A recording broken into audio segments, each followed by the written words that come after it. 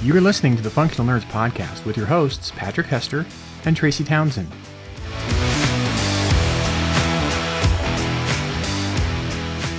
Welcome back, friends. Please make sure your pod seat and tray table are in their upright and locked position. The airlock is sealed and docking clamps have been released for an on-time departure to the Functional Nerdverse.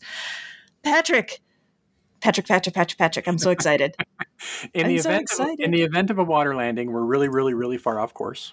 I mean, yeah, this is different for us, but this is like such a wonderful kind of different. Okay. You're excited. I understand. I know. I'm very excited. So I need to contextualize my excitement for people. I mentioned recently on our most recent episode before this that sometimes we get really excited about certain episodes and bookings and things, and we kind of do like the Christmas countdown where it's like this many more sleeps until we get to record with whomever.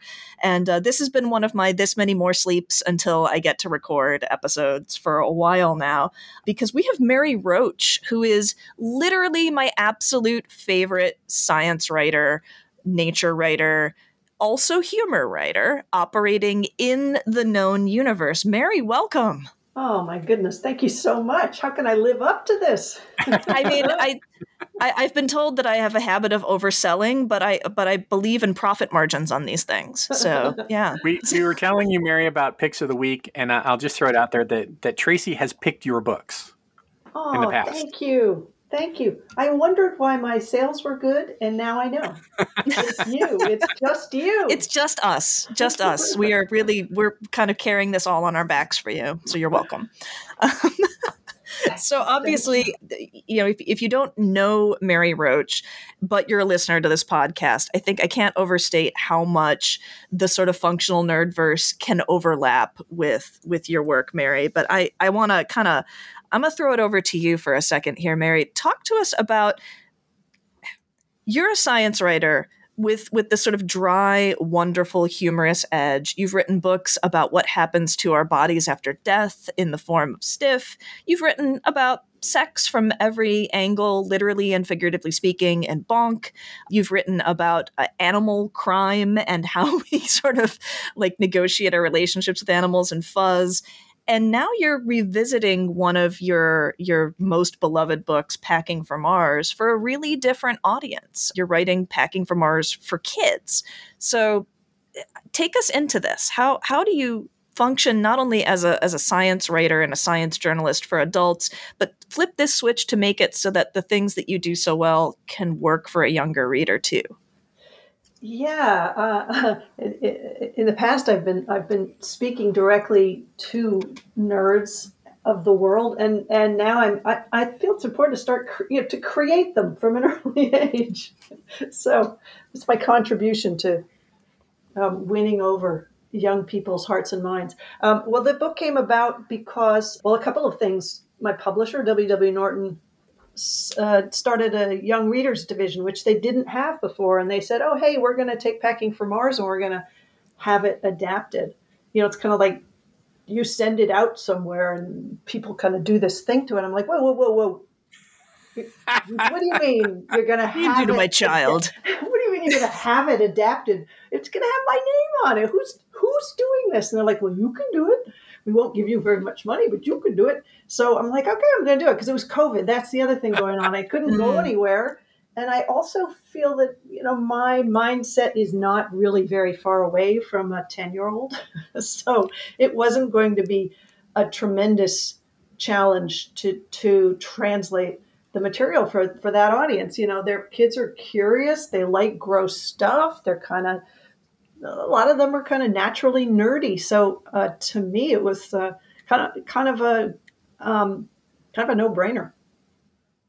Oh, absolutely. Yeah.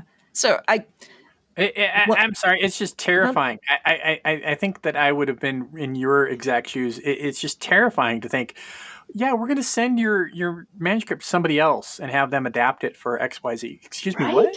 Right. I know. What? Yeah. I mean, I was okay with other people doing the reading for audiobooks, because I thought, I'm not an actor and I don't have the energy for that. Although now I am doing it myself and wish I had done them all.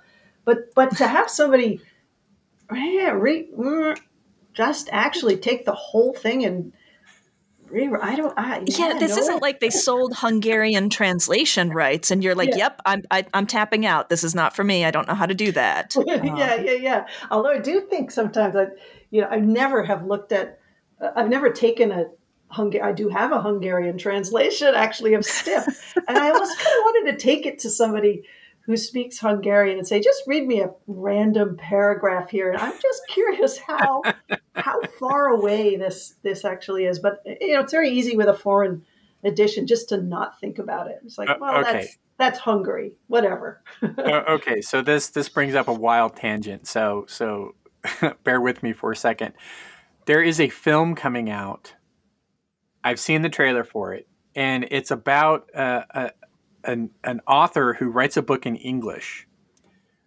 And when it gets translated into Spanish, I believe, the person who translates it basically rewrites it as this steamy romance Oh novel my God.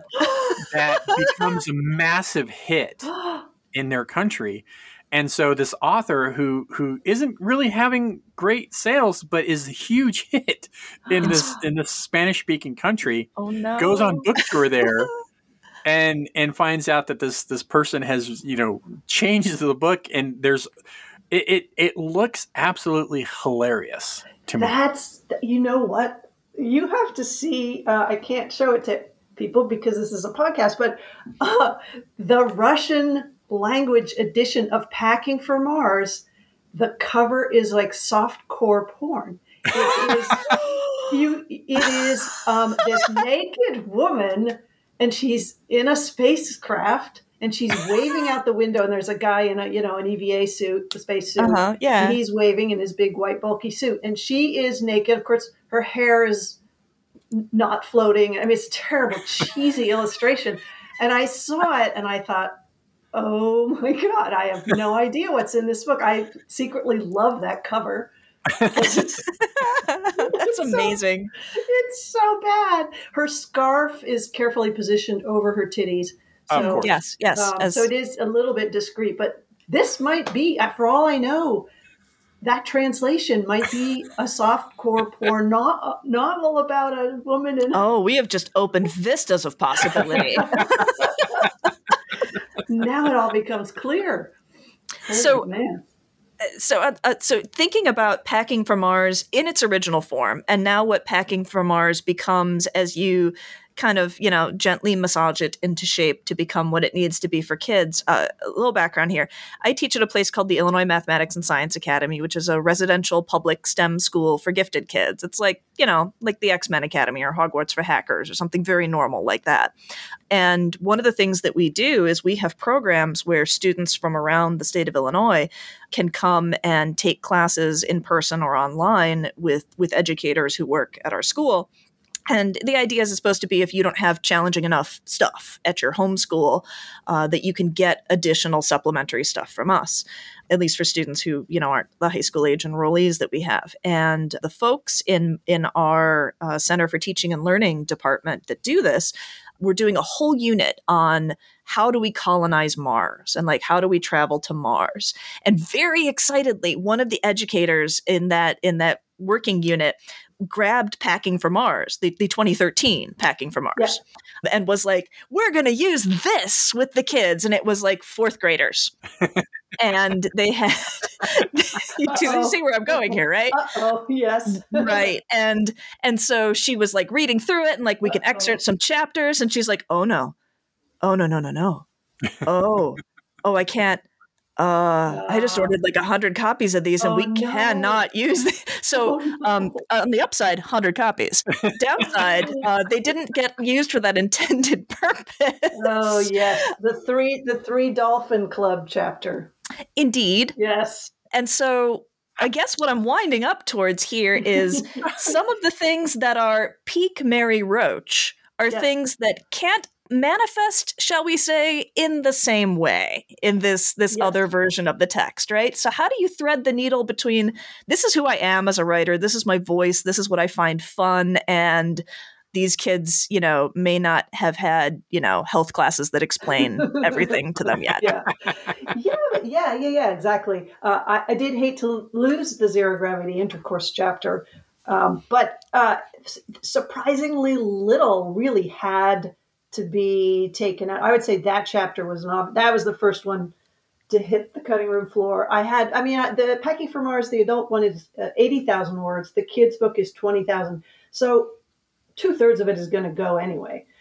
So it's not that hard to. I mean, some of my favorite chapters in the book, the engineering a space toilet and testing it on the zero gravity flight, the fecal simulant, all that good stuff is front and center with the kids, and the space food, the not bathing.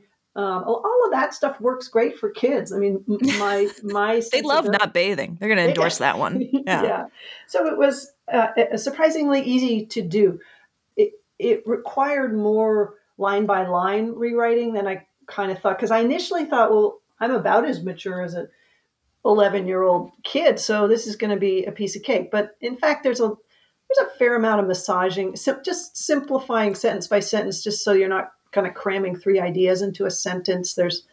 But I had a good editor who I just did a sample chapter, and he went through and highlighted, here's what needs to be rewritten and why. And then it's like learning another language in a way. I kind of go, all right, I get the rhythm of it. I kind of understand sentences need to be a little bit shorter, but no talking down to kids. No, I mean, kids like to be challenged by adult like language. There wasn't a kind of like, hey kids, don't you think it'd be, that kind of, Gorge. oh, gorge.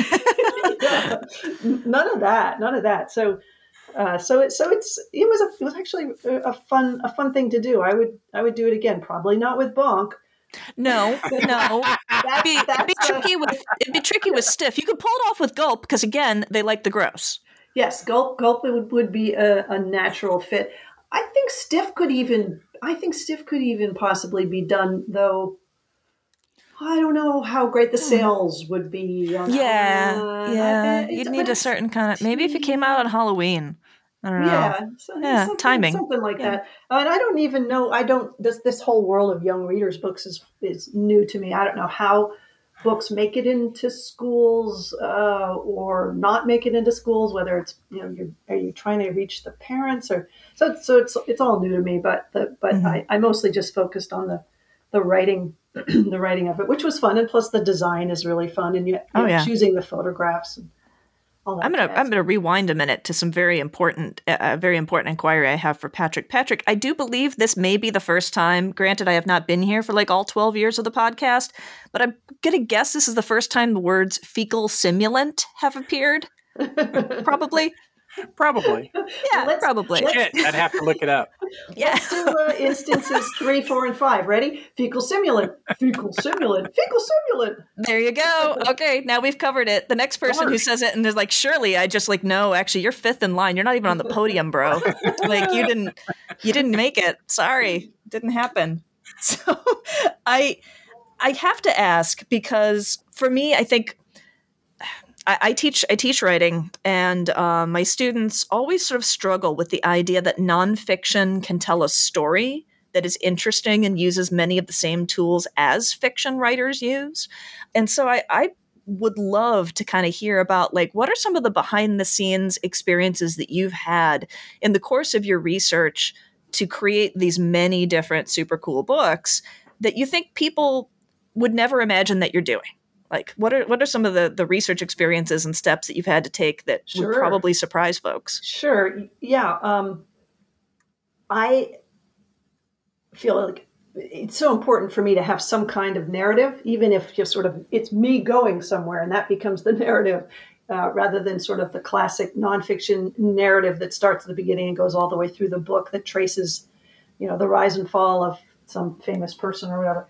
I really do what I can to have a scene and a setting and characters and dialogue. And so I'm not just wanting to do interviews and put together the material. Nobody wants to slog through that, or not me. I should say, not me. Nobody equals not me. I like for packing for Mars, for example, I heard about there was a cadaver test being done, and I thought, well, the stiff readers, all my stiff fans, they'll like that. We've got to get a cadaver in there.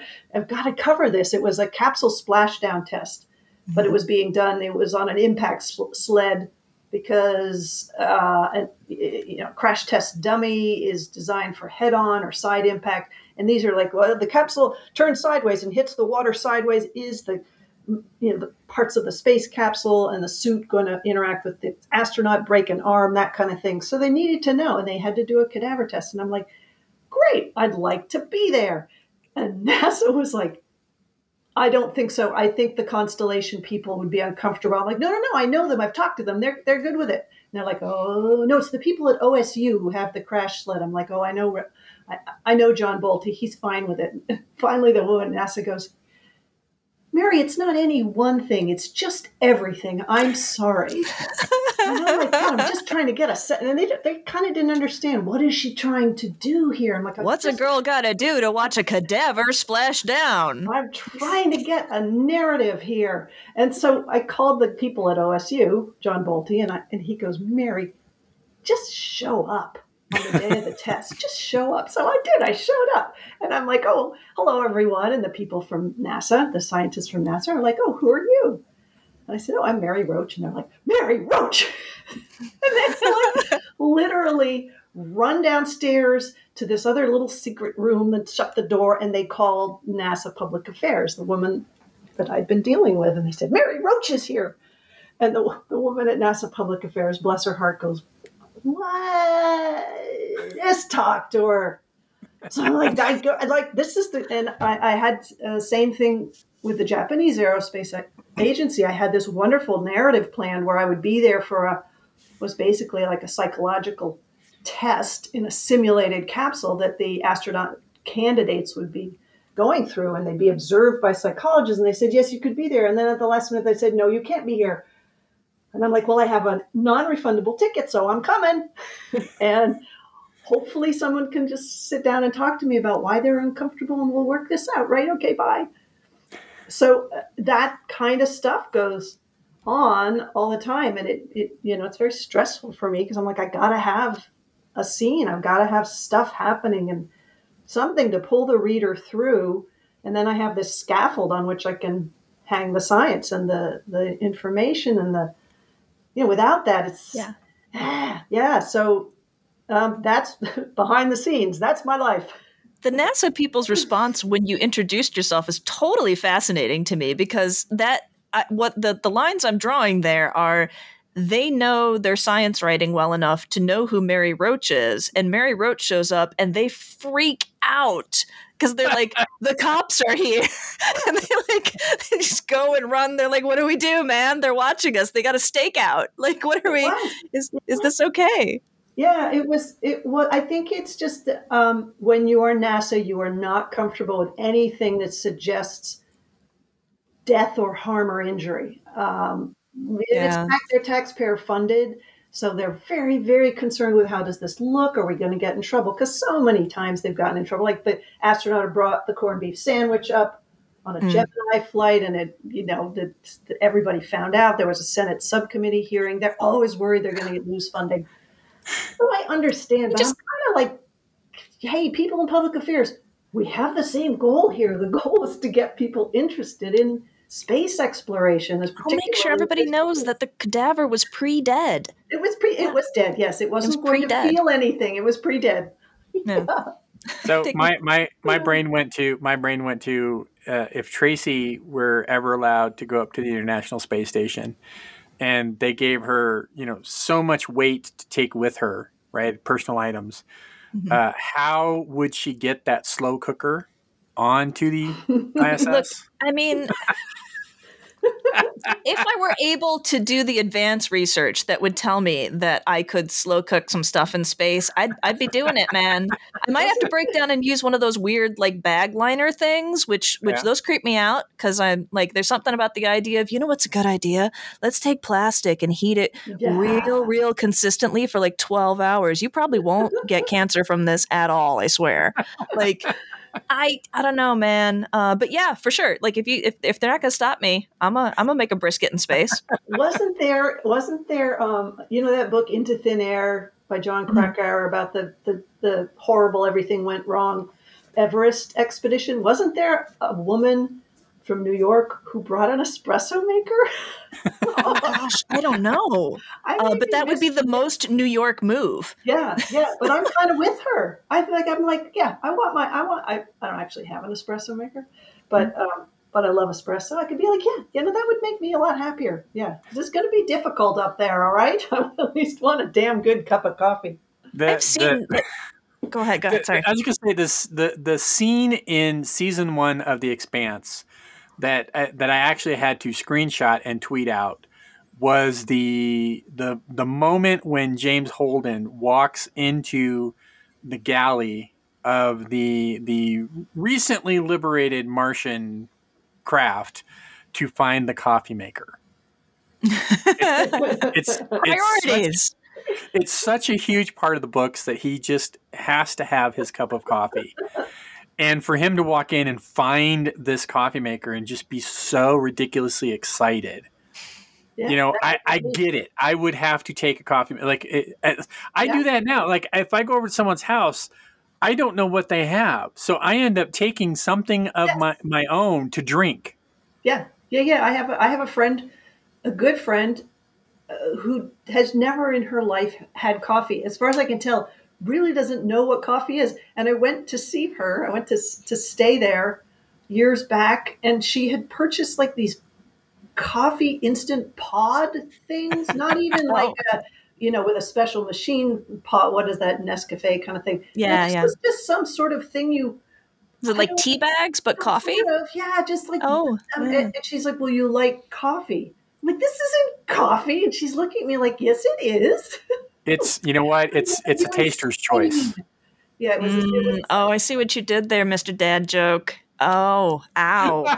But I mean, but in all seriousness, like Mount Everest espresso maker lady kind of puts me. I remember vividly cruising around Amazon about to feed my money to the Bezosaurus at one point, and seeing a product that showed up on the people who bought X also bought Y sort of feed, and it was a thermal carafe that could fit in a car's cup holder for commuting purposes, but like the topmost bit had a button where you would hit to grind beans. Wow. And then there was like another button you would hit to like release the beans into the rest of the flask where there would already be hot water going. And then there was a lever that you did to complete the French pressing process. And then you just took off the top and voila, you have completely as fresh as you could imagine, like glamping yourself a cup of fresh ground coffee. And I guess what that puts me in mind of. Hold on. There was no steamed milk. What the fuck? Apparently not. No, this must have been the model down. You could bring some of, like, on your way to the trailhead. You just go into some fast food places and steal a bunch of those little half and half thingies. And you put that. Yeah. That'll work. Yeah. That'll work. Yeah. Yeah. But like, you don't like that guy who's cooking a chicken sound. over a geyser. You could just take it over there. Right. There's people who cook marshmallows out on the lava vents in Hawaii. But you don't get the satisfying sound of the steam milk. Yeah. I guess my point in this weird Bezosaurus mechanism, which was I think $80 or $90 they wanted for this contraption, it was quite a lot, is science is crazy. And the sorts of things that we identify as a problem or a priority, like, no, we have to fix this. We have to know how to have this accessible to us wherever. You must have encountered a lot of things in the course of researching for the first place and now revisiting for this new edition. The things that we prioritize as stuff that we've got to know how to do in space. Yeah. Like, the whole carbonated beverage story. NASA was just bound and determined to figure out how to provide fizzy, whether it was probably not beer, although I think that would have been the astronauts' first pick, like a carbonated beverage. And the Coca-Cola people got involved in this, and they finally figured out how to do carbonation. And they had this device, and because it's bubbles rising to the top of the glass. That doesn't happen without gravity because everything weighs the same. So they figured it out, and they got the bubbles to work, and they carbonated. They made the beverage fizzy, and then the astronauts drank it, and the bubbles weren't rising to the top of the stomach where they need to go for you to belch. So they were felt just in pain. They felt bloated, and then if they did manage to belch, they blew out liquid with it, because there's just everything's sort of mixed up in the stomach, not like a tidy. You have the liquid and the gas at the top, and you belch out the gas. Didn't happen. So all of this time and money went into like carbonation. So then there was like the great wine in space. They just wanted to have a little drink in space. Mm-hmm. And they ended up, they had to sterilize it, right? So they ended up with it sort of being like sherry, this sort of cooked thing that was nobody was excited about. And then of course the media got hold of it. Taxpayer dollars going towards drinking alcohol in space, and the whole thing got canceled anyway. But yes, to your point, there's just things, and the whole business with a table, like the early spacecraft. There were no table because you can't put food on it. You can't set the table. Everything floats off of it. A table is a stupid idea without gravity. But the astronauts were like, look, we are human beings, and at the end of the day, we want to sit around a table and share a meal with each other. We live in a society. The society is 4 people on this space station, but damn it, Yeah. So they did. They put back the table. I love that story. That is amazing. Isn't that where the Coco Motion machine came from? I'm just teasing. But do you remember that machine? I do not. No. This was the machine that you would make hot cocoa in, and the whole concept of it was that it had a thing. Is that this was like some ad scene on TV thing? Or? Yeah, and it had the thing like that was constantly moving, so that the chocolate never just settled at the bottom. Wow. So it just kept everything moving all the time. So this is like the tornado mug. Yeah. Wow. So it was like a pitcher. This little chocolate whirlwind. Yeah. But I kind of like that sludgy stuff at the bottom of the cocoa mug. I mean, it's at that point, it's like crude oil of the whole experience. Exactly. Wow, Coco Motion. Was that a late night Ron Popeil's pocket fisherman type thing? Something like that. And I remember this because my cousin actually bought it and used it for her kids. Oh, that's, I mean, that's very sweet. They loved adorable. it because it was a thing, right? It was a contraption. Yeah. It wasn't quite a toy, but it was a gadget. And they could make their own hot cocoa and just have it swirling in this thing all the time, and just kept it going. Yeah, you made your crock pot crack before, but in all seriousness, that's completely fair. Like, I'm gonna own that. But like, I think everybody has some kind of silly object of convenience or comfort that we would really move heaven and earth if we could, to figure out some way to always have access to it. It's like you have the table story and the carbonation story and the wine story. Like we want so badly to have the status quo of our comfort reflected everywhere we go. It's really quite amusing. But here's the truth of it. A lot of things that end up being developed for astronauts specifically do sometimes make their way into just regular society. Yes, but thankfully not the fecal bag. Yeah, not the fecal bag. But like dehydrated things and powdered drinks and stuff like that. Oh, yeah. Anything kind of miniaturized and fireproof, and there's a whole lot of broad technologies. Yeah. Do you have a favorite piece of space age innovation that has bled into everyday life that people don't generally realize they owe to space exploration? I've seen, NASA likes to do like press releases or brochures with here's a list of all the things that have come out of space exploration, and there's a lot of stuff from solar panels and digital communication. But my favorite that's on that list, I swear, and I don't know why, is the sports bra. It's on the list. It's on their list. I don't know why. Yeah. Well, I guess an underwire, because no gravity. So like the underwire itself is But the sports bra is generally about compression as the method of contain. We are making Patrick deliciously uncomfortable right now. I'm just going to say, like, I've rarely been so grateful for the video element of New Zencaster. It's really, this is the gift that's I'm just going to keep describing things for a minute. Yes, I mean, you don't, in some ways, I mean, depending on why you're wearing a bra, if you're wearing a bra for, you're a little bit saggy and you want them to sit higher, you don't need that in zero gravity, because they're going to be very. It's a great equalizer. They are a couple inches higher, those babies. So I'm just going to continue for as long as we can make Patrick uncomfortable. I remember vividly. Hey! I have been the interviewer of Gail Carriger when she's talking about stuff. Okay. Yeah, she's talking about this stuff, and I believe the word was delicatage. Delicatage. Yes, exactly. Yes. Cleavage. And I was like, Gail, I don't know that word. That's some fancy words for titties. And I regretted that. Between the titties. Yep. Yep. Yes. Yep.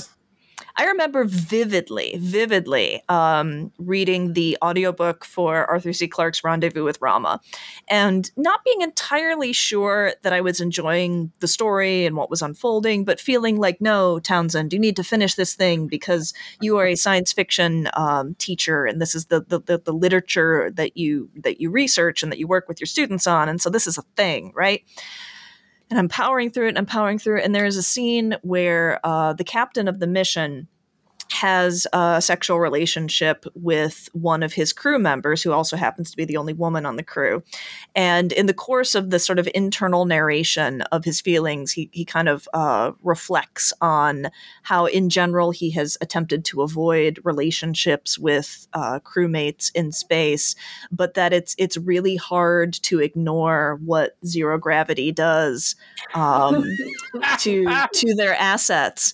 And I vividly remember driving, because usually with audiobook reading, I tend to do a lot of it when I'm working out, doing chores, or driving. I was driving in this case, and I was stopped at a light, and I just started screaming at my dashboard like I don't know what it was, a wordless keening that was not pleased, because the framing of it was way more performatively masculine than needed to be in that moment. And I believe I have in that single act, and I need to emphasize that I live in the Chicago area, so people see frightening things on the road all the time. Everyone at that intersection let me go first. As soon as that light, they were like looking over at me, and I was like still howling as I went through, and it took everything to just finish the book after that point. Oh man. Oofta. Yeah. Well, I think we might be done now, Patrick. We might be safe. Yeah. I have nothing more to add to this topic. Well, I probably do, but we're good for now. I do have I will throw out the last part of the Gail Carriger was when she was telling me that they were doing an anime of Solus, or not an anime, a manga. Yeah. And she gets the proof specs for the character designs, and she's like, oh, no. Bigger. And the artist went back and did something and came back, and she's like, no. Bigger. Whoa. Oh, Gail. Because the main character is much bigger. And to the point where they get in the way in the context of the story quite often. Oh, okay. So it's a point of humor. All right. It is. But in manga, they don't do that, really. They usually they don't get have in the way? No, they don't draw that. Like there's everything is very almost androgynous in this particular artist's style, and so Gail had to keep I don't think you've been looking at the manga I've been looking at. I was going to say, this particular artist didn't do that. Okay. And Gail had to keep going back and going, no, bigger. No, bigger. No, bigger. No, bigger. Never change. Never change. And I'm trapped in the conversation. I can't get out. That's why you want the cord to pull the bus, and this is my stop. I finally said, Gail, I love you. I cannot be in this conversation with you. It's like when my brother and I went to visit my mom when she was around 80, and she was living it was like a community. She had not a assisted living, but she didn't have a car anymore. So she asked us if we could pick up a couple things for her at the local Riches, which was like Kmart in New Hampshire. And we said, sure. And she said, I need a new bra. And my brother goes, well, what size? She goes, I don't know, maybe. And then she goes, I just kind of lean forward and scoop them up because she's like 80 now. And my brother's like, check, please. I am done. I am leaving the room, Mary. This is on you. Mm-hmm. I just lean forward and scoop That them is up. amazing. That is amazing. Yeah. I think this leads me to what is, for me, a final question, but I think a really important one. And I think listeners, if you haven't figured it out already, this is kind of core to Mary and her whole approach. But I'm asking this question because I feel like I know the answer, but I would love to know what your answer is. If you're doing science writing, why make it funny? I think there's a couple of reasons. One is that it's just for purely selfish reasons. It's more fun for me to find things that are going to lend themselves to. I mean, they're just moments where I think this is going to be so fun to write. This is going to be, and I think that if it's fun to write, it probably is fun to read. And if it's fun to read, people will like your books, and I'm all about that. I think humor. It's a way to kind of invite people into something that they may be either uncomfortable with, like death or sex. It's a way to kind of put them a little bit at ease, and it's just a way to kind of bring people in. Also, if they think it's non-fiction, it's going to be a slog. It's science. It's going to be hard and boring. It's like, no, it's going to be fun. Come with me. Let's laugh. That kind of thing. Is that what was your answer going to be? I mean, for me, a lot of that is in line with my thinking as well. But I think the additional layer of it is, and maybe this is the teacher in me, I feel like the assumption that is made is that you cannot think seriously about something without just being serious all the time. Oh, yes. And I do think there's real value in breaking down the assumption that serious thought comes only with like the gravity of the face, and like we must sort of like scowl at the work that we are doing, showing that something that is important to understand and to think deeply about, and those deeper, more thoughtful questions can emerge out of an acknowledgement of sort of delightful absurdity is so important, because I think I would never want my students to look at the world around them and to feel like in order to be counted as a seriously thoughtful and intellectual person, their only option is to sort of like kind of transform into the gray rock puritanical version of themselves. Totally agree. Yeah. All right, Patrick, I'm feeling like picks of the week. What do you say? Picks of the week. I say yes. All right. So, lead us off, sir. What's your pick? Indeed. My pick this week is a documentary from Amy Poehler, and it's on. If you know Amy Poehler, Parks and Rec is or SNL, right? But Parks and Rec, and it's called Lucy and Desi. It's on Prime, and it utilizes audio tapes provided by Lucy Arnaz, Lucy and Desi's daughter. They apparently Lucy and Desi would just record themselves quite a bit, and she had all these tapes of them, and then she had home videos, and she had lots of archival footage and things, and it just basically tells the story of Lucille Ball and Desi Arnaz, and how they met, how they came to fall in love, how they came to be married, and why they started Desi Lou, why they started, I Love Lucy. Basically, it just came down to he was on the road all the time, she was making movies, and they weren't spending a lot of time together, and they wanted to spend time together. And she had done a radio program, and I believe it was CBS wanted to adapt it for television. And she put her foot down. She said, well, if we're going to do this, I want Desi to be the husband. And they didn't want Desi because Desi was Cuban. And she managed to get that the way she wanted it, right? Mm-hmm. And then they started Desilu to kind of control the quality because they didn't like the quality of the show and how it was being done. And if we didn't have Desilu, we wouldn't have Mission Impossible. We wouldn't have Star Trek. We wouldn't have had the Dick Van Dyke Show. We wouldn't have had all of the the Danny Thomas shows.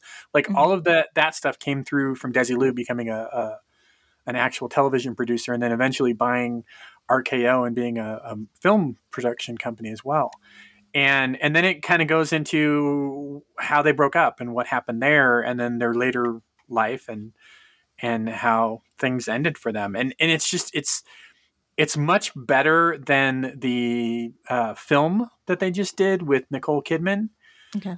And it's very poignant, and I adored it. So it made me go out and look for I Love Lucy to watch, and stream. And there's a couple sources where you can get some episodes on Paramount Plus. You can get some episodes on Amazon Prime. So you can go look and find some episodes. But I just really enjoyed it. I liked it quite a bit. Is it a coincidence that that's coming out at the same time as No, I don't think it is. I think so. Amy Poehler knew that was in production. The other one was coming, it's interesting that they came out around the same time.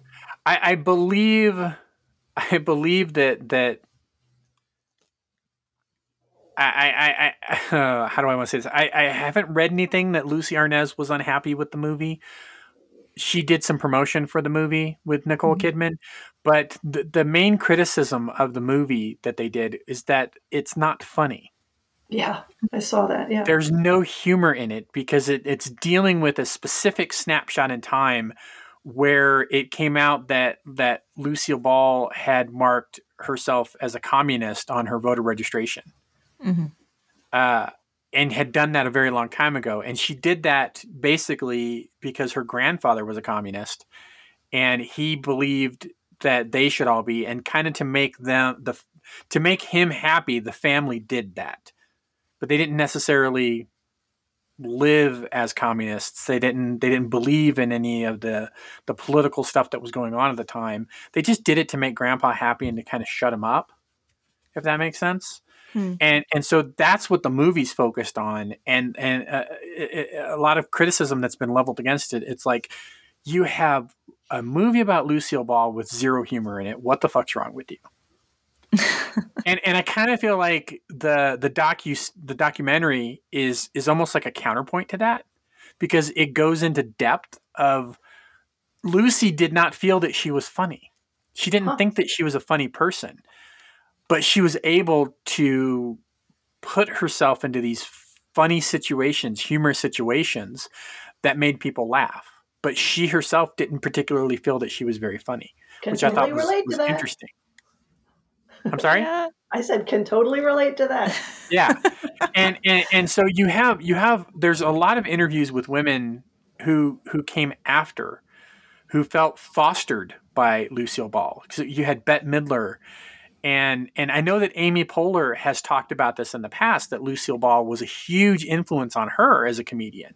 I know that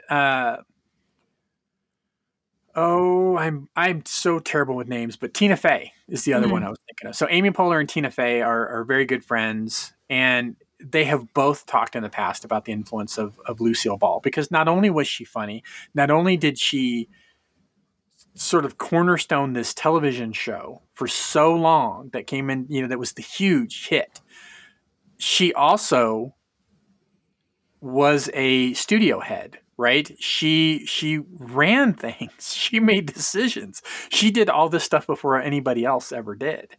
And so she's a huge role model. So I just watch the documentary. It's a fantastic documentary. I love it. Yeah, I hadn't heard of it. All right. Thanks, Patrick. So Mary, how about you? Okay, I have discovered this past week, it's a show probably you guys and everybody else have known about for quite some time because it's on season 2, but I just started watching it. It's How To, John Wilson. Oh, cool. Do you know this show? Yes. The running joke of the podcast is that I know almost no television because I have 2 children and grades at home and trying to write books and stuff. But please go on. It's very hard to explain it, and because it's how to, and it's things like how to cover your furniture, how to be spontaneous, and but there's really very little in each episode that addresses what they're about. It's just John Wilson being John Wilson. He is a nerd who lives in a little shitty cockroach-ridden apartment with this hilarious downstairs landlady who cooks him things and leaves them on the landing. And he goes out with, he must carry this camera everywhere because it's a very much a New York show. There's just footage of, it just makes you love New York, just very odd people caught in very strange moments. And he works that into the narrative in a way that is just surprising. It's just it's hard to explain it. And you watch the show thinking, okay, this is going to be about this. And it's nothing about that. And I'm not really doing it justice, but and I realized I saw that Susan Orlean is a producer, and I thought, well, that makes sense because she has this real affection for real people. It's definitely, and he's constantly just like knocking on doors and stepping into people's lives. And he has he has them hold this, circa 1967 microphone that he is using. And it's just delightful. It's very unlike anything you would see on Very television. cool. Yeah. That's super cool. I'll have to check that out. I love that kind of stuff because I'm always trying to figure out how to do stuff. You might learn a little bit about how to do something, but like he has one on how to make risotto, and he never comes close to making good risotto. But it's very funny.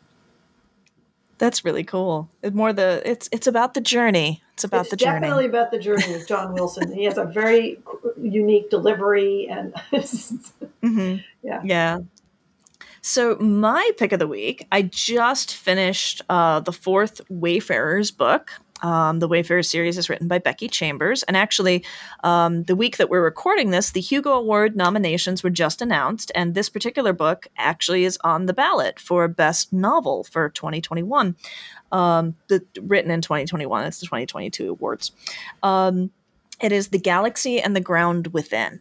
And for those of you who don't know Becky Chambers' work, last week's guest, John Scalzi, I referred to his work as being very high concept in nature. It's got like this very glossy, you can say it in a sentence and people are like, ooh, what's going to happen there kind of situation. Becky Chambers' science fiction is not high concept at all. It is very quiet. Like, it's set in space with tons of crazy, interesting alien races of different types. And I love the sort of like anthropology and xenology of the alien races, because she goes to great lengths to make sure that she's not just like, and this is a human with pointy ears, and this is a human with a funny forehead, and so on. They are all very, very culturally, linguistically, morphically distinct in cool ways. But her stories are never super high concept in the sense that it's like, in a world where things blow up a lot, or any kind of movie trailer quality, right? And so the whole premise of The Galaxy and the Ground Within is there's this planet called Gora, which is, Harmagian is a space alien language in her world, which is a Harmagian word for useless. And all the planet Gora has going for it, because it has no native life forms on its surface or anything. Everyone who lives on Gora lives in like these habitat domes that are completely controlled environments. The only reason that Gora is a big deal is that there are tons of space travel tunnels that are local to it in its star system. And so if you want to get anywhere in the larger galaxy and you want to not be traveling for 10,000 years, and you would rather get there in like a 10-day, you're going to need to hop into one of these space tunnels. And basically it's like a giant airport of a sort that in space. And then something goes very wrong that basically strands all of the travelers. And we're focused in particular on this group of travelers who are in a layover that was supposed to be just a couple of hours, in sort of the equivalent of a on Gora's surface bed and breakfast that they thought they'd just be spending the night in, but now they're stuck. while these repairs to the system that they need to travel through are happening. And for various reasons, each of them has a very different, often secretive reason why they're very anxious about possibly missing their travel window. And we discover over time what's going on with these different creatures, none of whom are human beings. There's one that's basically like a space alpaca. There's one that's a space lobster. There's one that's basically like a space pterodactyl in a mecha suit. There's a space fish lady who communicates using colors on her cheeks, and they are wonderful. And I want to spend all of my time with them. Plus, Rachel Delude's narration of the galaxy and the ground within is just lovely. I highly recommend it. Very cool. Great. All right. So, Mary, we've gone on quite a journey here from space to titties to other things about space to a little bit about more titties again and poop and things that we have loved. Where can people find you and all of your cool books? They can find me at maryroach.net. It's my dorky.net website, which has excerpts from all the books, I believe, except maybe Packing for Mars for Kids. All the books are on Twitter. I'm Mary_Roach, and the books are all, where books are sold, as they say on NPR. Fantastic. Well, thanks so much for being with us, Mary. Very quietly. Oh, thanks, They do. you guys. They do. We're more loud and strident than NPR. NPR, like, yeah. I had a great time. You guys are awesome. Thanks. Spring will be sprunging. Wait, springing? I don't know. But anyway, it's happening soon, and that means it's time for a new bumper. First on the agenda, Beyond the Trope. Giles and Michelle over at Beyond the Trope should be scratching their ears and wondering who's been talking about them. It's me! I've been talking about them here and in other places like Capricorn 42. Why? Because they have a pretty nifty little podcast. They talk to authors and artists just like we do and release episodes on Tuesdays, just like we do. So if you subscribe to both their podcasts, it's like getting a double feature every week. In other news, I mentioned before at Capricorn 42, that's because Tracy and I had a lot of fun there, especially spending time with several of our patrons. Becoming a patron doesn't just mean you get to hang out with us at conventions, although you might. It means also getting access to things like monthly hangouts, a patrons-only episode of the podcast every month, and even a private Facebook group where we talk about extra nerdy things. It's as close to the green room for the show as you can get without, actually being in the green room. Check out patreon.com/functionalnerds for more information about becoming a backer. What's next? Well, I'll probably have to record another bumper. But that's easily days away, or more, who knows? Time is so stupid. Mr. Carpiers. You got it right. How about that? Yeah. You can call me Cannoli Joe. Oh, for God's sake. Patrick Louise.